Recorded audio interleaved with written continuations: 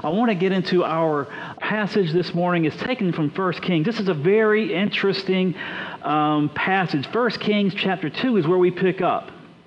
Now, 1 Kings chapter 2 sees the end of the era of King David. King David is on his deathbed. He has run out of energy, run out of power, and he is in the process of dying. And eventually, in this section, he passes away. Here's the interesting thing about this time in the history of Israel. There have been two kings in the history of Israel.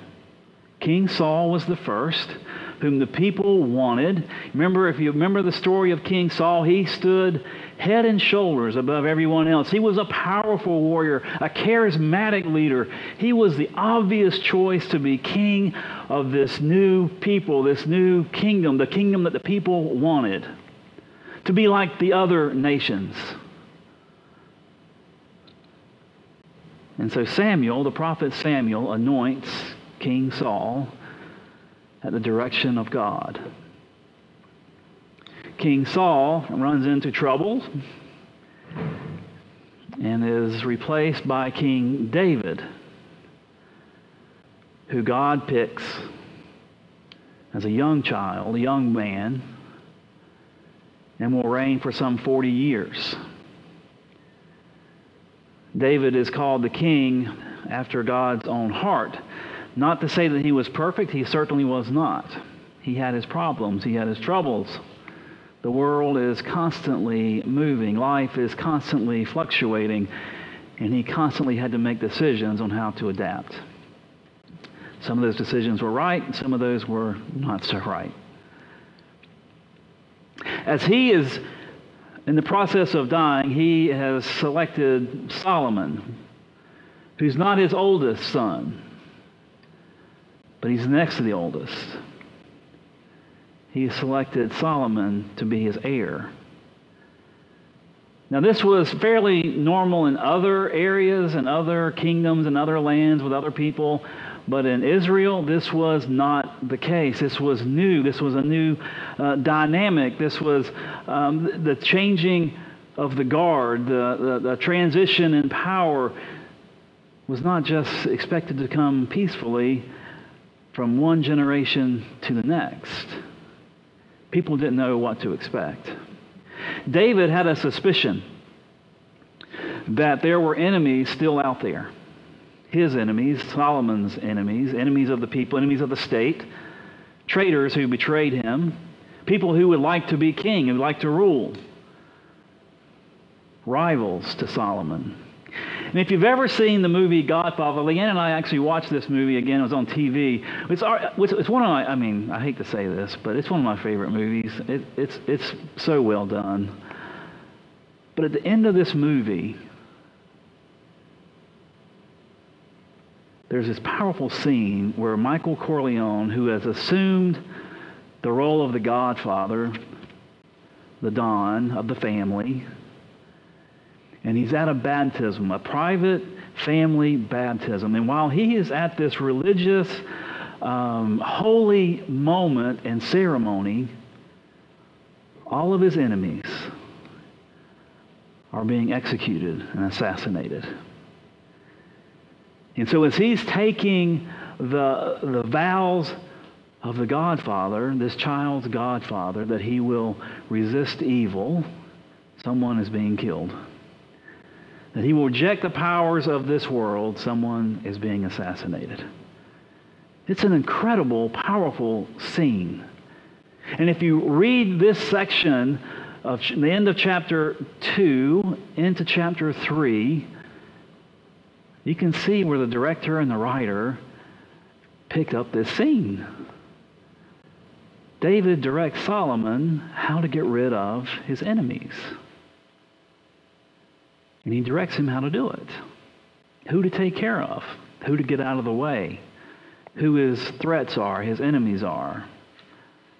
And so when you read that section, it reads very much like watching that last closing scene of The Godfather. Now, with that being said, this is the the context that we find Solomon. He's assumed the throne. He is the king of Israel. But there's no blueprint. There's no expectation of how this transition of power takes place. It's like a vacuum, and people are waiting to take advantage. He's never been king. He's watched his father succeed and fail and succeed more often, but he's never actually had to do it. His mother has propped him up. The prophet Nathan has propped him up. He can't stand on his own, and he's too young to understand really a lot of this. And this is where we find Solomon, the new king of Israel. Beginning in chapter 2, verse 10. Then David slept with his ancestors and was buried in the city of David. The time that David reigned over Israel was 40 years. He reigned 7 years in Hebron and 33 years in Jerusalem. So Solomon sat on the throne of his father David, and his kingdom was firmly established. Solomon loved the Lord, walking in the statutes of his father David. Only he sacrificed and offered incense at the high places. The king went to Gibeon to sacrifice there, for that was the principal high place. Solomon used to offer 1,000 burnt offerings on that altar. At Gibeon, the Lord appeared to Solomon in a dream by night, and God said, "Ask what I should give you." And Solomon said, "You have shown great and steadfast love to your servant, my father David, because he walked before you in faithfulness, in righteousness, and in uprightness of heart toward you. And you have kept for him this great and steadfast love, and have given him a son to sit on his throne today. And now, O Lord my God, you have made your servant king in place of my father David, although I am only a little child. I do not know how to go out or come in. And your servant is in the midst of the people whom you have chosen, a great people, so numerous they cannot be outnumbered or counted. Give your servant, therefore, an understanding mind to govern your people, able to discern between good and evil. For who can govern this, your great people?" It pleased the Lord that Solomon had asked this. God said to him, "Because you have asked this and have not asked for yourself long life or riches, or for the life of your enemies, but have asked for yourself understanding to discern what is right, I now do according to your word. Indeed, I give you a wise and discerning mind. No one like you has been before you, and no one like you shall rise after you. I give you also what you have not asked, both riches and honor all your life. No other king shall compare with you. If you will walk in my ways, keeping my statutes and my commandments as your father David walked, then I will lengthen your life." And this is the word of God for the people of God. Thanks be to God. We can kind of see Solomon has taken the throne, and one of the first things he does is he goes to offer these sacrifices of thanksgiving at this altar, this high altar that's in Gibeon, not in Jerusalem, but it's about 2.5, 3 miles away from Jerusalem on this mountain. This mountain has a history. This mountain is where David executed 7 sons of Saul as punishment for the blood that Saul let in Gibeon. Broke the promise the covenant that he had with the Gibeonites. This is the high place. This is a high altar, a huge stone, and this is where Solomon goes to offer these sacrifices. And it takes days to offer thousands of sacrifices, and here he is asleep, and he has this dream, and God approaches him in this dream and has a conversation. He's in prayer with God, having a conversation with God. And God asks him, "What can I give you? What can I do for you?" Opening the door wide, Solomon could ask for whatever he wanted. And he asked for 2 things. It says he asked for an understanding mind, but a better translation might be a listening heart. The heart was the organ and the locale of where decisions were made, where passion was kept. And he wanted a listening heart. Decision-making organ that listens and hears, that has passions. And he wanted discernment to know right from wrong, good from evil. Well, this pleases God, and God grants him, and then grants him more. You know, when I was a boy, I used to go hunting with my grandfather and my dad, and there was a group of men that used to go deer hunting, and they would get up early in the morning, and we would have to drive. So we would get up at my dad would get me up around 3:30 or 4 o'clock in the morning, and we would drive down south to Wakulla County, and we would go hunting. We would get to the lane we're going to hunt around 5. It's still dark. And we would look for tracks, deer tracks that crossed the road. And they hunted back then they had hunting dogs. And so they would find the biggest track they could find, the freshest track they could find, in an area where they could kind of hopefully fence things in. And then they would gather up on the best track that they could find, and they would put 3 or 4 dogs out to chase the deer around in the woods.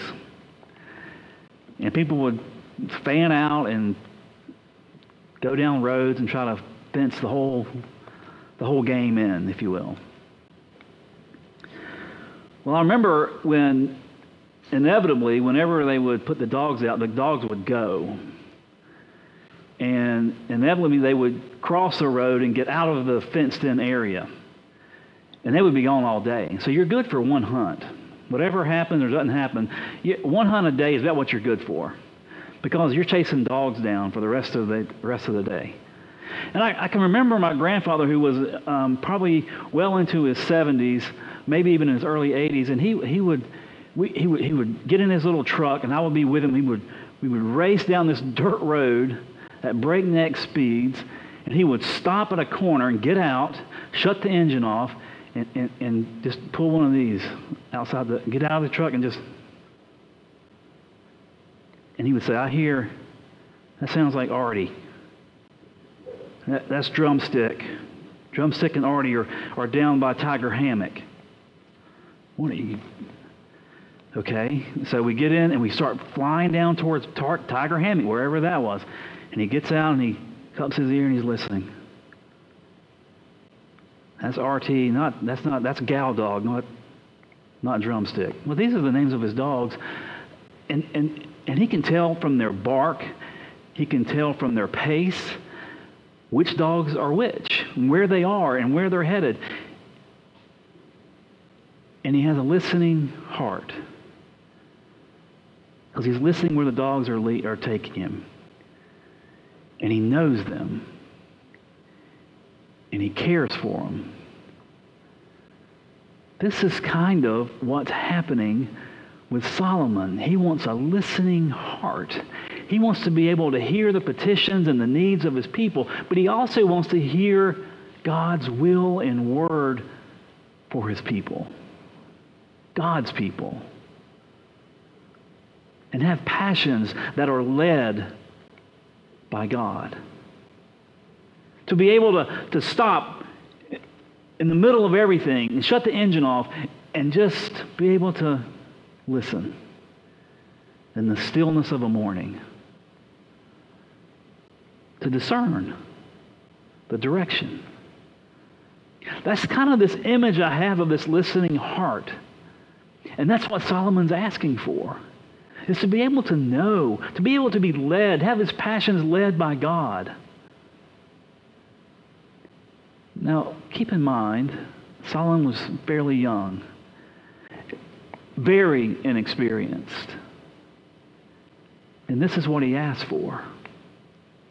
Not power, not status, respect, none of that. He wants to be able to lead with discernment and wisdom.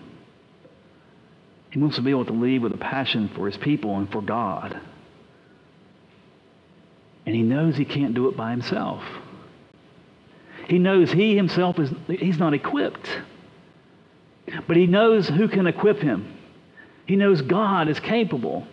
That God is steadfast in his love for his father, David.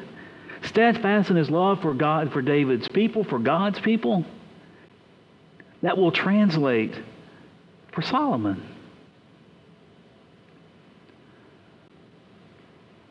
So I think as Solomon offers this prayer, engages in this conversation with God, we can certainly walk away with some good news. See, we know when you read the rest of the story of Solomon, he doesn't stay upright. He doesn't follow faithfully the statutes and ordinances of God. He falters. He falls. He builds many palaces. He marries for political influence and power and reach. And eventually he'll build the temple. But we know that he wasn't perfect. We know that he faltered. He stumbled along the way. In his 40 years of reigning as king of Israel, he stumbled, and the people stumbled with him. But in this prayer, we have an ideal Solomon. We have an ideal king asking for what's proper, asking for what's needed, what's required. And we have a God revealing God's self, giving what is needed, what is required for this changing, fluctuating landscape. So maybe for us, if we can discipline ourselves to offer an ideal prayer like Solomon offered, knowing that we too are broken and will falter, that we will stumble, but we can offer this prayer for discernment, to know what is right from wrong and good versus evil, and we can ask for and expect God to give us a listening heart, an understanding mind to make good decisions for the people around us, for our families and our colleagues, our friends and our neighbors. We can take this good news that God gives broken people, imperfect people, what they need, what we need to navigate, to make decisions and discern right from wrong and what's evil and what's good. To have a listening heart, an understanding mind, to know the needs around us, to have passions to meet those needs where they are. So maybe for us, like Solomon, we just need to, like my granddad, stop the car once in a while along the way, turn off the engine, get out, and make life as still as we can and listen. And maybe in our listening, we can, like Solomon, begin to ask the right questions. In the name of the Father, and the Son, and the Holy Spirit. Amen.